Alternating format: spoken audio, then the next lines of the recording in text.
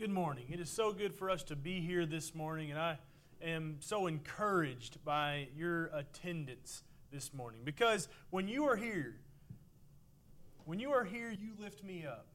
Whenever I look out and I see my brothers and sisters, and I see them as we come to the door, and as we come in and we greet one another, and as we have already done so this morning in studying the Bible together and to singing praises to our God and offering up prayers, remembering His death at the Lord's Supper, and all these things, I am reminded that I am not alone. And I'm so thankful that we are here together worshiping our God, that we are here together and in knowing that as I go through life and as I have the problems that come up in my everyday life and I see the troubles of this world, I'm reminded that I am not going through this alone. God has given us a family. And you know, a family is exactly what I want to talk about this morning. We started a discussion last year on this desire to grow. And we want to do that. We want to grow. That is a natural desire for us as humans. We want our children to grow. As we watch them from an early age, we are checking their status, where they are in relation to the rest of the population. What percentile are they in their physical growth? Where are they at in their mental growth? We also want the church to grow. We would love to see the numbers grow. But before that can happen, we also have to work on individual growth. That's what we started talking about there towards the end of last year. We started looking at growing individually in the knowledge of Christ. There in 2 Peter chapter 1, looking at those 8 graces and how that we need to be growing in these ways. And if we are growing in this, then we are never going to lose our use for the Lord. We will never be disuseful, but rather we will be useful. And then carrying over into this year, we are still talking about growth. But now we are focusing on another relationship that many of us have. That is a relationship with our spouse. We're looking at a desire to grow in our marriages. Because our marriages need to grow in the fact that they need to reflect the image of God.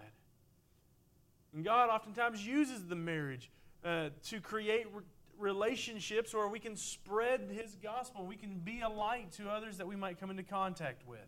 We looked first at the sanctity of marriage and how marriage was something that was set apart. But today we're going to spend some more time looking at the intimacy of marriage. Specifically, the spiritual intimacy that our marriages need to be reflecting. In doing so, they do reflect the image and love of God. And the spiritual intimacy that is needed to survive the attempts of Satan to put asunder that which God has bound. And so let's dive right in. We have a lot to discuss this morning. Let's dive right in and consider what is spiritual intimacy. First thing I want to point out is that it is important. In fact, it is the most important part in a marriage, but yet it is often the most forgotten. You know, emotional intimacy is important to a marriage. Understanding one another. Physical intimacy ranks right up there with it. Having a physical relationship with our spouse. These things are very important to the marriage.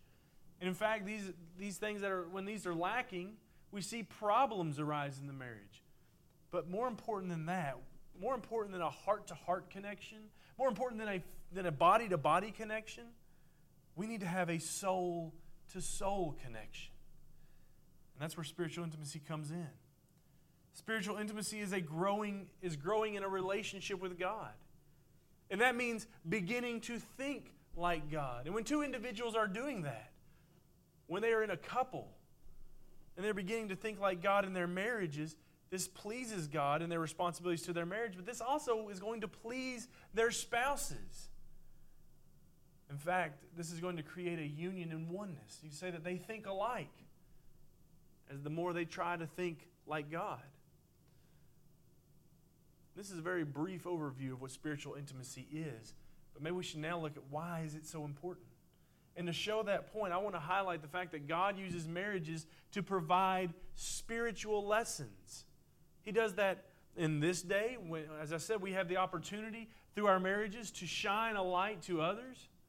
But He has definitely done that in the Scriptures. Consider Genesis chapter 3. Genesis chapter 3, we read of the account of Adam and Eve.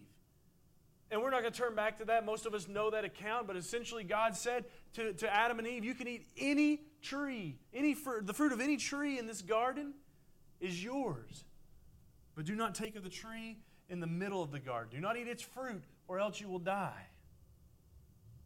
And along comes a snake, which goes to Eve and says, if you eat of this tree, you will be like God. If you eat of this tree, you will know good and evil, but you will not die. That right there is just something that God is trying to say to hold you back. We see that the serpent deceives Eve, and she eats of the fruit. And then she gives the fruit to Adam. And Adam eats of the fruit. And sin is brought into the earth. Now, what kind of problem existed here? Was it a communication problem?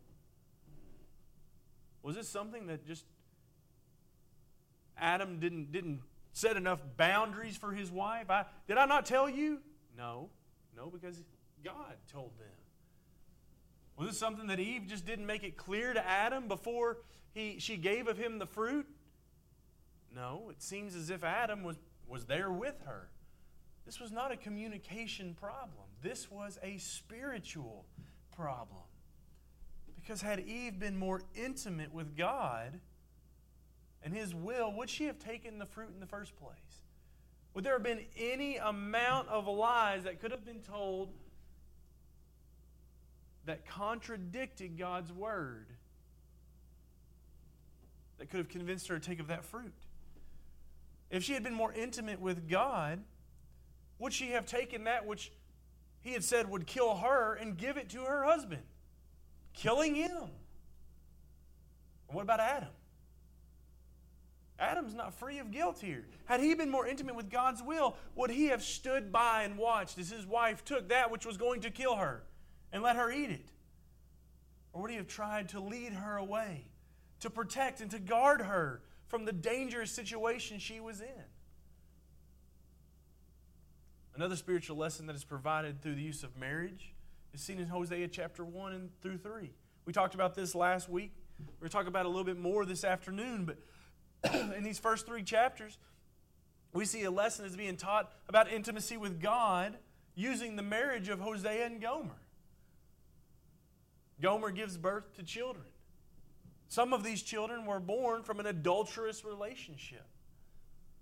But God has Hosea take Gomer back. Even though she had been unfaithful, he says to go and to love a woman loved by a lover. God was trying to illustrate His love for Israel, for His people here in this passage. Jeremiah chapter 2, likewise, tells of a woman who had desire for love. And she loved a man who loved her back.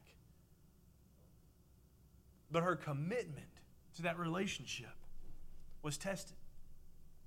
She was enticed by passion, by a sense of thrill and of adventure, something new and something different.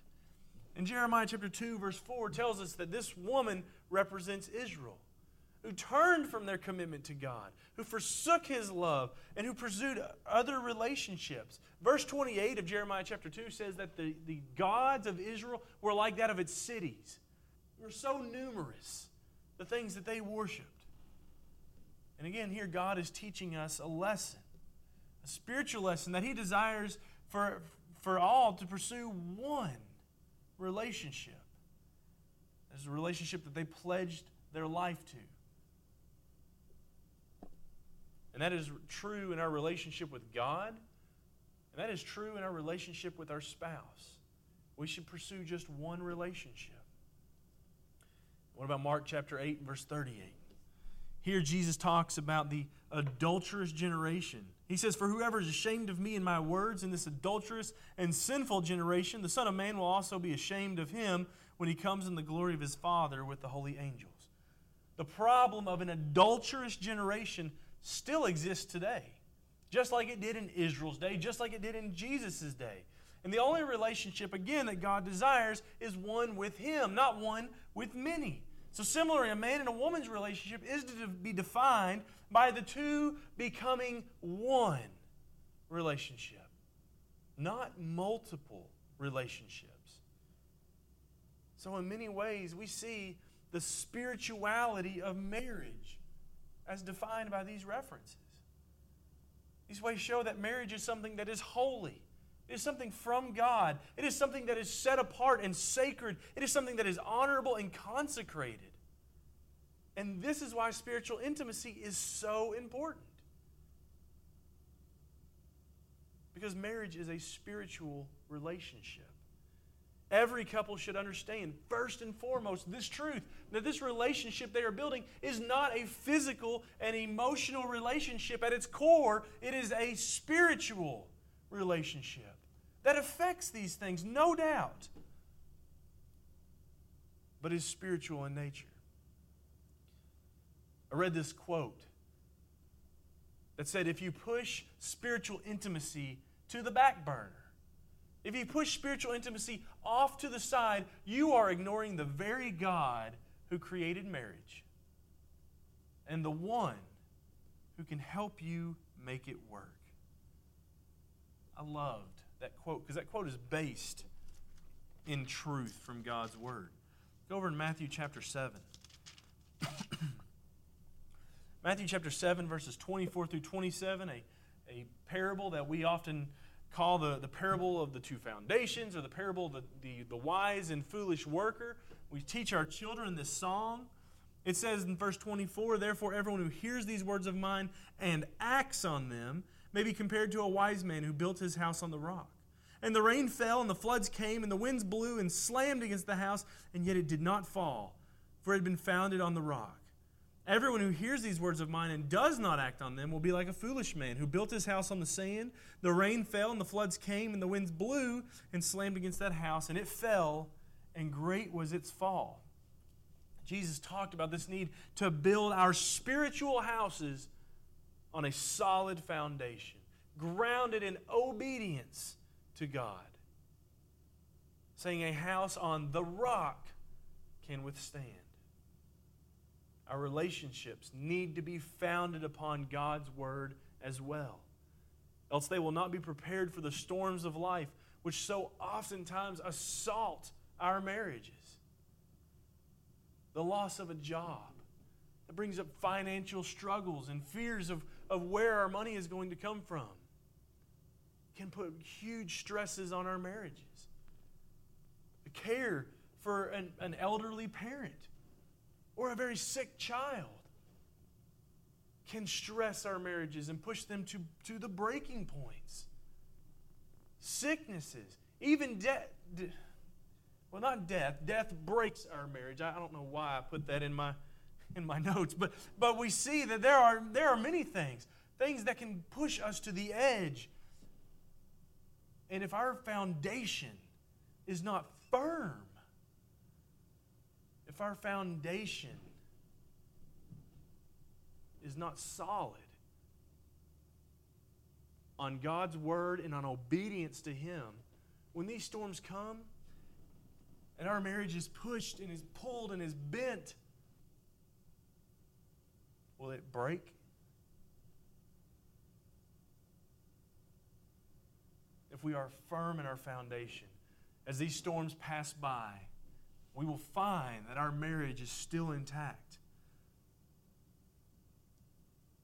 And so many of us are looking at that marriage and going, all I want is a happy marriage. But that's to get the cart before the horse. What we really need to look through and say is, all I want is a holy marriage. Spiritual intimacy develops holy marriages, and holy marriages will be happy. So oftentimes then, the marriages that we build, because we strive for that happy marriage, are based upon horizontal relationships. A relationship that is between the husband and the wife. And this is a 50-50 type of relationship where there is a give and a take. It's sort of meet me halfway kind of feel. Maybe you remember the lyrics to the Diamond Rio song, In the Middle. The chorus of that song said, I'd start walking your way, you start walking mine. We meet in the middle beneath that old Georgia pine. We gain a lot of ground because we both give a little, and there ain't no road too long when you meet in the middle. Man, the philosophies that have been built off that sort of mentality. The idea of give and take. It seems like that would build a happy relationship. But that won't build a holy relationship. Because here's the thing. A relationship like this, a 50-50 give and take relationship, leads to a desire, leads to selfish desires. Leads to those who are willing to get more than they are to give. Instead of having this sort of relationship, maybe we should consider this type of relationship. A relationship, instead of being a relationship between the giving and the receiving from the husband and the wife, but rather a relationship that is pressing upwards, that is striving towards something, towards God. Notice what happens here if only one spouse draws closer to God. They are still the same distance apart. There is still the distance separating them, but as both spouses draw closer to Him, they become closer to one another. Love increases in that relationship. Oneness increases in that relationship. Fulfillment is found in a marriage such as that. Because each one is desiring not to please themselves and not to please their spouse. They're desiring to please God in His ways and in all things. And based on this, there is absolutely no reason to accept anything less in our marriages. To do so is to accept less than what God provides. Now, I thought that I would be able to illustrate this by referring us outside to the extremely cold weather that we do not have this morning. But if it were cold outside,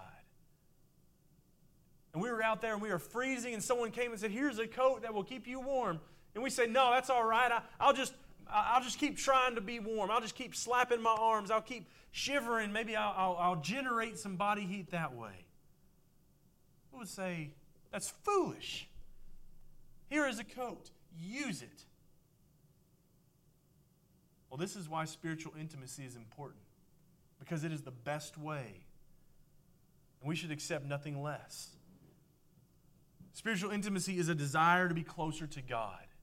And it results in becoming closer to your spouse. Now maybe you're thinking, if this is the case, this is something I want. But why is this not in my relationship with my spouse right now? Why is this not existing in my marriage? And ironically, the one thing that can bring us closer as a couple is oftentimes one of the most difficult things for Christians to do. Some claim that it's very uncomfortable. Because the fact is, we want to learn about God. And we want to pray to Him and to talk to Him. We want to receive nourishment from His Word. But do we want to do it together? Because that's hard. That can be hard sometimes, but that makes us prime targets for Satan, just as it did to Adam and Eve. And it forces us to accept less than best for our marriage. Here are just a few things that can help you detect in your marriage if you lack spiritual intimacy. Maybe you look at your marriage and realize there are frequent conflicts in many different areas, whether it be about money, whether it be about the in-laws, or maybe even politics. You know that battle lines are going to be drawn. And you know there are certain topics. There are certain topics that you don't dare even mention there. These are no-fly zones, a no man's land. We're not going to talk about these things. Because we have grown to be accustomed to battles in marriage. We are told you have to pick your battles. There's some battles that are not worth fighting, we are told. There are going to be the battle of the sexes. But we can't be content to accept that in our marriage. We cannot be content to accept that our marriage is just going to be a series of won and lost battles. That is not what God has in mind. But if that is what defines our marriage, spiritual intimacy very likely doesn't exist there. Maybe we feel incomplete. We feel like something is missing from our relationships. We have a good bond physically, and maybe even a good bond emotionally, but there's still just something missing. I can't quite put my finger on it. It's very likely you're lacking in spiritual intimacy. Maybe we don't have a firm foundation of commitment. You know, when we promised on the day of our wedding, until death do us part, that's a commitment. But if our commitments are lacking, what will ultimately keep them permanent, and that is devotion to God, then our marriage is going to eventually devolve from a relationship built on commitment to a relationship built on convenience. And when things aren't convenient any longer, we will give up. We will look elsewhere for what we are missing. We will want out. Maybe we also lack boundaries. All marriages have a need to be guarded. God's Word provides absolute standards that aren't twisted by opinion, and as His people, we should delight in that, because He has given us commands that are not only doable. He didn't give us commands that were so lofty that we could never hope to attain them. He gave us commands that are doable, and He gave us commands that are not wishy-washy. They are firm, and they are set, and they are unchanging. And when we fail to discipline ourselves, our marriage is no longer being protected from other people or other things. What if Adam and Eve had set boundaries in their marriage? Boundaries of devotion to God. How much different would that relationship, would the days of our lives maybe even be? Another thing is that we just don't have time for spiritual matters, because it's a busy, busy world. And there simply aren't enough hours in the day to do everything we desire to do. And believe me, I know that. We have one child playing basketball right now. And it takes up a lot of time. I can't imagine when the other two, when their seasons start. It's going to be difficult. And whenever things like this happen and we feel like we're stretched thin on time, something has to give. And a lot of times what gives is spiritual matters. They are forced to take a hike.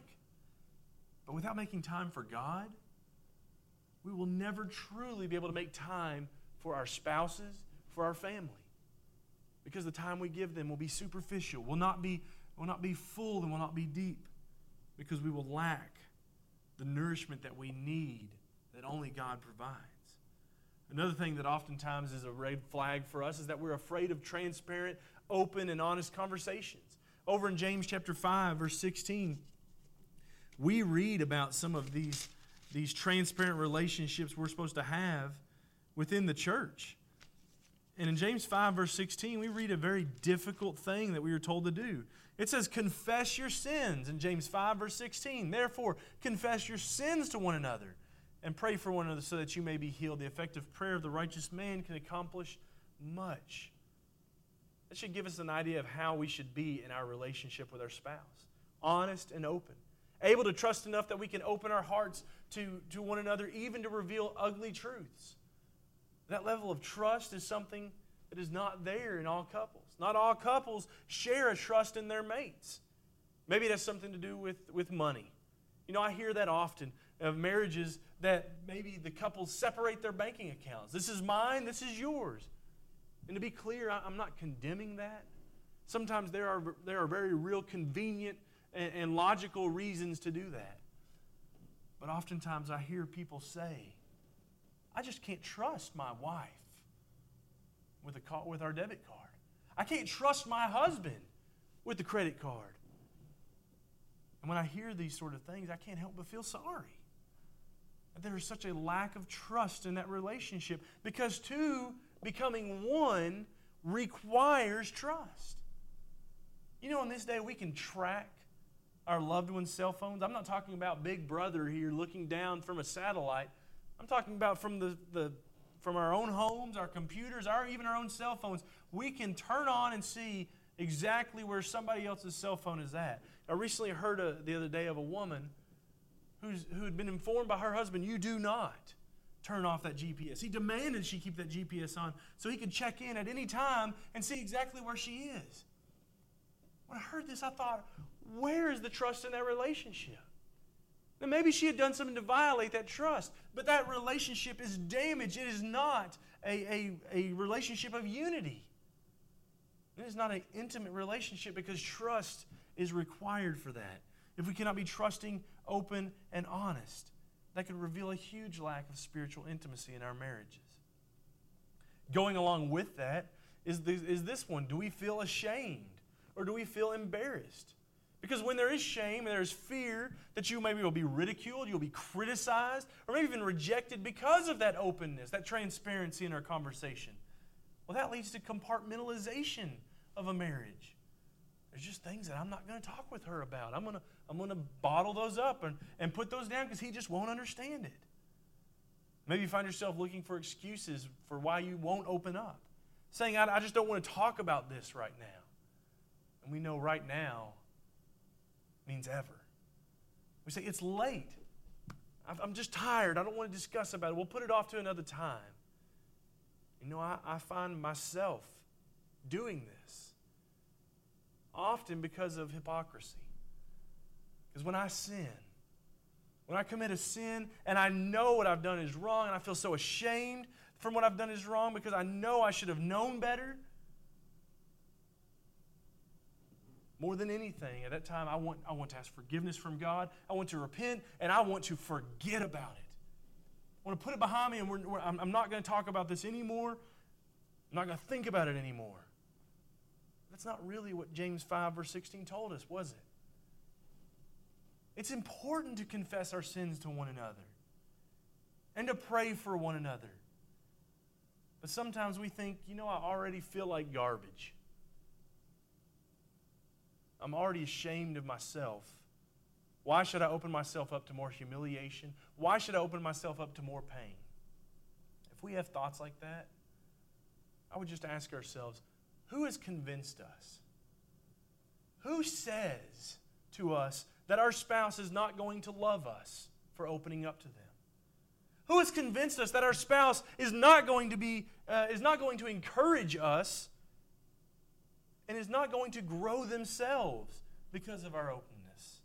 The fact is, by pleasing God and following His will, you make opportunities to please your spouse and opportunities to be pleased by your spouse. And lastly, and this is not an exhaustive list, but yet 8 points, that highlight problem areas in marriages. This last one is, do you believe your spouse is not interested in spiritual matters? Because if they're not, and maybe you're right, and they're not, this is obviously an indicator that your marriage lacks spiritual intimacy because there's no interest in their part. But in this case, remember that you can be God's instrument in reaching your spouse. Pray for them. Pray for them if they are struggling with spiritual intimacy. Take that up to our Heavenly Father in prayer. And if they will allow it, talk with them. Share with them your convictions. And share with them that prayer that you pray. But in all this, stand back. Stand back and remember that it's not your job to make them grow. God will give the increase. You plant, you water. But then you stand back and remember, as 1 Peter 3:4 tells us, to allow God to open their spiritual eyes through your gentle and quiet spirit. That means that this is not a time for ultimatums.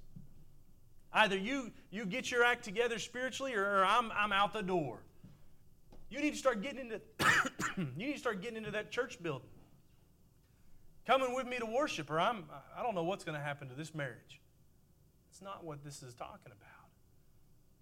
We are to gently and quietly be a light to our spouses. And verse 7 goes on to remind us that we are to treat them with understanding, recognizing that at one point in our life, we were spiritually weak as well. And don't forget that just because things aren't what they should be right now, that it doesn't mean with God's help and our obedience, one day that they won't get there. Have faith and hope, because that should be our goal, getting there. And to get there, we have to realize that spiritual intimacy begins in our marriage when certain factors are met. First one is you and your spouse turn to God together, no matter how inadequate you believe you are. Remember this one thing. No matter how inadequate spiritually that you believe you are. Maybe your spouse has been a Christian much longer than you. Maybe they know more about the Bible than you. Maybe they are even more active than you. Remember this, that in the cross of Christ brought man and woman together in equality. Jew and Gentile, slave or free, male or female, all are made one in Christ Jesus. Now certainly there are different roles that man and woman are given. And these roles must be respected. But standing together in the shadow of the cross puts us on level ground. You know, this is more than just people, when we talk about people turning to God, this is more than just turning to Him in the pages of the Bible and knowing what it says. This is a couple who turns to God and says, I want to look more like your Son. People who are open to allowing Christ to work in their lives daily. Jeremiah chapter 18 verse 6 described it as clay in the potter's hand. Romans 12 verse 1 and 2 tells us to be transformed. Our marriages need to be transformed rather than conforming to the views of this world. When we will openly turn to God together, spiritual intimacy can begin. That means we must be God-centered as well and not spouse-centered.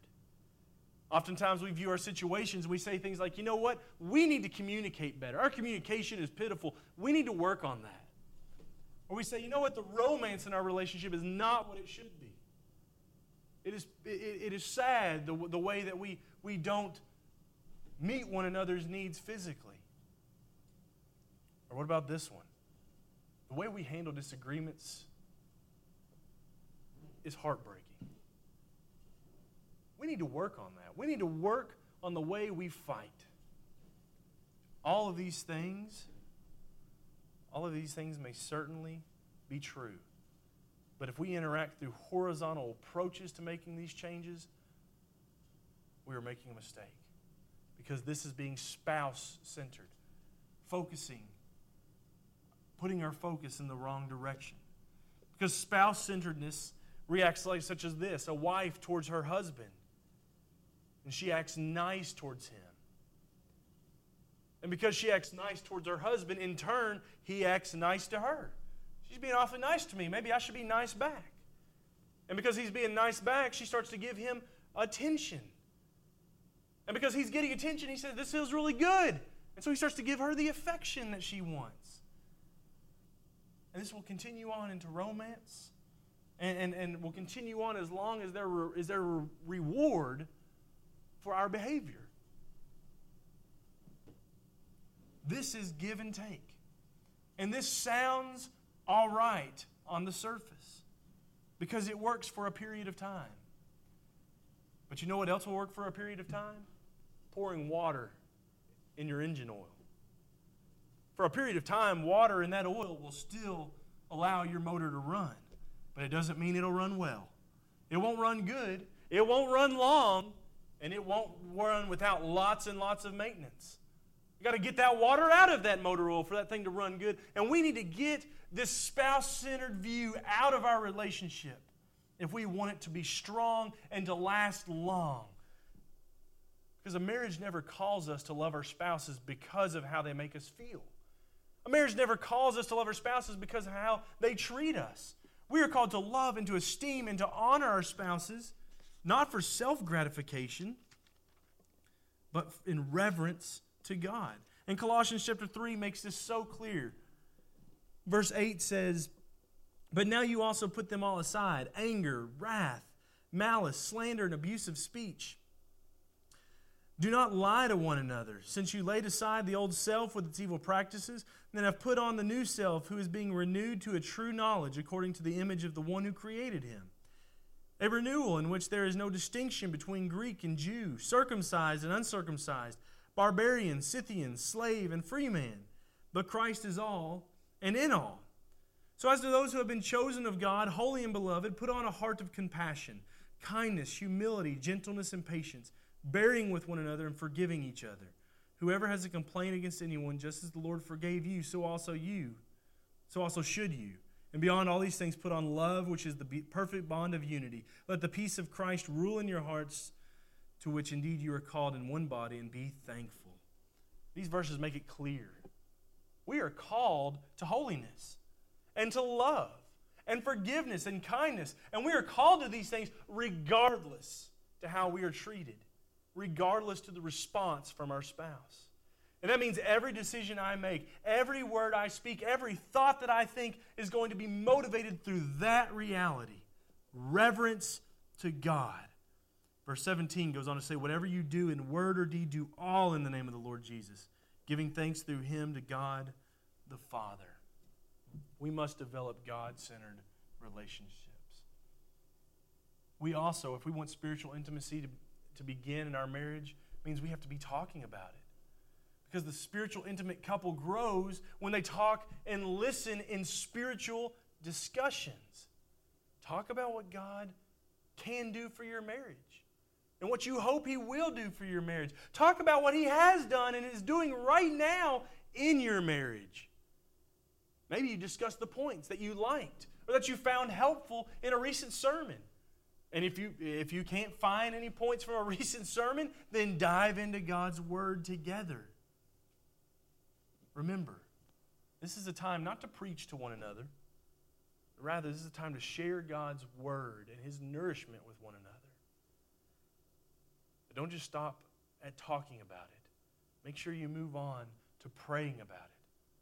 You know, maybe you've heard the old saying, couples that pray together, stay together. You know what? There is truth to that statement. According to the book, when couples pray together, according to this book, only 4% of couples out of this large number that they polled, only 4% actually did this, actually prayed together. We're talking about prayer that is set apart. Not just prayer at the dinner table, not just prayer over a meal. Of that 4%, only 1 out of 1,200 ended their marriages in divorce. Only 1 out of 1,200. You know, when the world so oftentimes gives us the quote, 50% of marriages end in divorce, that number gives me hope. My marriage doesn't have to end in divorce. It can be strong. It can be spiritually intimate. And it can stand. Spiritual exercise is what's needed in our marriages. And praying is a spiritual exercise that provides depth to our marriages. It unites our hearts. It helps us to feel closer together. It helps us to improve our communication. And it reduces selfish desires. As we pray to God together, it is difficult to be selfish, especially if we truly are opening our hearts to God. Let me encourage you again, this is not just something that we do in public or at the dinner table or over a meal. This is something that deserves a time and a place set aside just for it. For some, this is something they do first thing in the morning. They wake up, their feet hit the ground, and they go straight to their knees together, praying to God. Others, it's something they do before they go to bed. Maybe it's a time where you shut your door. You turn off all the sounds of the house. You tune out everything that's going on, and you say, this is our time to pray. Some people take turns praying aloud. Others find this uncomfortable, and so they just hold hands, close their eyes, and together their hearts offer up prayers to God. This is something we need to do daily. And this is something we need to do with a purpose. Pray for the concerns that our spouse maybe has shared with us as we were talking with one another. Pray for wisdom. Pray for power. Consider the prayer of Paul in Ephesians chapter 1. Verse 15 through 23, he said, "For this reason I too, having heard of the faith in the Lord Jesus which exists among you, and your love for all the saints, do not cease giving thanks for you while making mention of you in my prayers. That the God of our Lord Jesus Christ, the Father of glory, may give to you a spirit of wisdom and of revelation in the knowledge of Him, And I pray that the eyes of your heart may be enlightened so that you will know what is the hope of His calling, what are the riches of the glory of His inheritance in the saints, and what is the surpassing greatness of His power towards us who believe. These are in accordance with the workings of the strength of His might, which He brought about in Christ when He raised Him from the dead and seated Him in His right hand in the heavenly places, far above all rule and authority and power and dominion, and every name that is named, not only in this age but also in the one to come. And He put all things in subjection under His feet, and gave Him as head over all things to the church, which is His body, the fullness of Him who fills all in all. What do we think our marriage would look like if we were offering up prayers like this? Prayers that ask God for wisdom for our spouses. And certainly prayers for us as well. But to give our spouses wisdom and a revelation of the knowledge of Him, understanding from God's Word. As my spouse reads your Word, God, help him or help her to see it as you meant it. And to become enlightened. To be taken out of this dark world that we come from and to be enlightened by your truth. Help them to see the hope that is in your calling. Help them to see the riches of your glory. And help them to see the greatness of your power and the authority of your Son. What do we think our marriages would be like if we were praying for these things and God was hearing our prayers and answering them? What do you think our marriages would look like? You see, spiritual intimacy in marriage is discovering what God wants you to be for your spouse. It is discovering how to help your spouse be pleasing to God. It removes pride and ego and loneliness and deception, and it replaces it with attachment, oneness, connection, both emotional and physical. It replaces it with trust and honesty and closeness and peace, joy, love, and hope. It is walking together as a husband and wife who have decided, with the help of God, we want to grow. But if you are refusing to bring spiritual intimacy into your marriage, I want you to know what that means. It means you are refusing to take your marriage to a higher level. You are refusing to take your marriage to a higher level of appreciation and of respect and of devotion, and you are refusing to take your marriage closer to God. We can't have that. We can't be content with that. We must be striving for more spiritual intimacy in our lives. In closing, I want to share with you 10 points. I know this lesson has been long. I appreciate your patience. 10 more points that you will keep Christ at the center of your home and lead to greater spiritual intimacy in your marriage. We call these the 10 commandments of spiritual intimacy. Number 1, remember the builder. Hebrews chapter 3, verse 4 says, "For every house is built by someone, but the builder of all things is God." Number 2, seek knowledge. Colossians 1, verse 9. Again, for this reason also, since the day we heard of it, we have not ceased to pray for you and ask that you may be filled with knowledge of His will and all spiritual wisdom and understanding. Seek knowledge. Number 3, 1 Peter 5, verse 8, be of sober spirit, be on the alert. Your adversary, the devil, prowls around like a roaring lion, seeking someone to devour. Be on the alert for evil. Again, what would have Adam and Eve's marriage been like? They had been on the alert for evil. And this next one, again, applies to them and to us as well. Follow God's direction. Psalm 119, verse 15 says, I will meditate on your precepts. Verse 54 says, and regard your ways, your statutes are my song in the house of my pilgrimage. Number 5, live in oneness. Mark 3, verse 25, if a house is divided against itself, that house will not be able to stand. Proverbs 24, verses 3 and 4 gives us number 6. By wisdom a house is built, and by understanding it is established, and by knowledge the rooms are filled with all precious and pleasant riches. Not only do we need to seek knowledge, we need to seek understanding as well. Number 7, develop character values. Galatians 5, 22 and 23. The fruit of the Spirit is love, joy, peace, patience, kindness, goodness, faithfulness, gentleness, self-control. Against such things there is no law. Remember, who we are is what our family is going to become. Let's build character values into who we are. Number 8, ask God to help and choose every day to serve the Lord. Joshua 24, verse 15. If it is disagreeable in your sight to serve the Lord, choose for yourself today whom you will serve, whether the gods which your fathers served, which were beyond the river, or the gods of the Amorites in whose lands you are living. But as for me and my house, we will serve the Lord. Number 9, remember the master of your home will return. Mark 13, 34 and 35 says, it is like a man away on a journey, who upon leaving his house and putting his slaves in charge, assigning to each one his task, also commanded the doorkeeper to stay on the alert. Therefore be on the alert, for you do not know when the master of the house is coming, whether in the evening, at midnight, or when the rooster crows, or in the morning. And number 10, have a vision for your marriage. Proverbs 29:18 says, where there is no vision, or where there is no prophecy, the people are unrestrained. But happy is he who keeps the law. We want to be looking towards the future of our marriage. Have a vision for what we want that to be.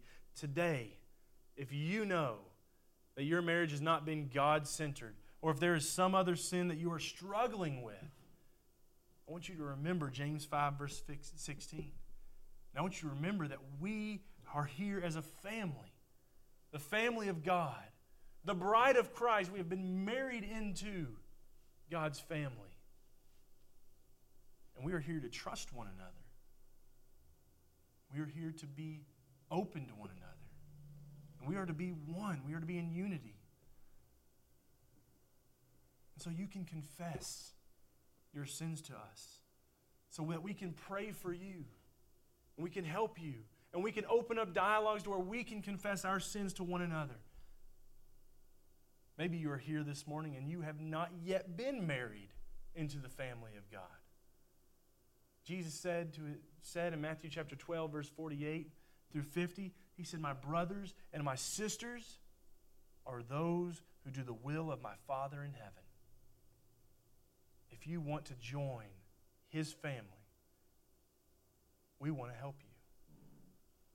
We want to help you by being submissive to the will of the Father and by living in obedience to that will the rest of your life. If there's something we can do to help you with that this morning, won't you please come forward right now as we stand and as we sing.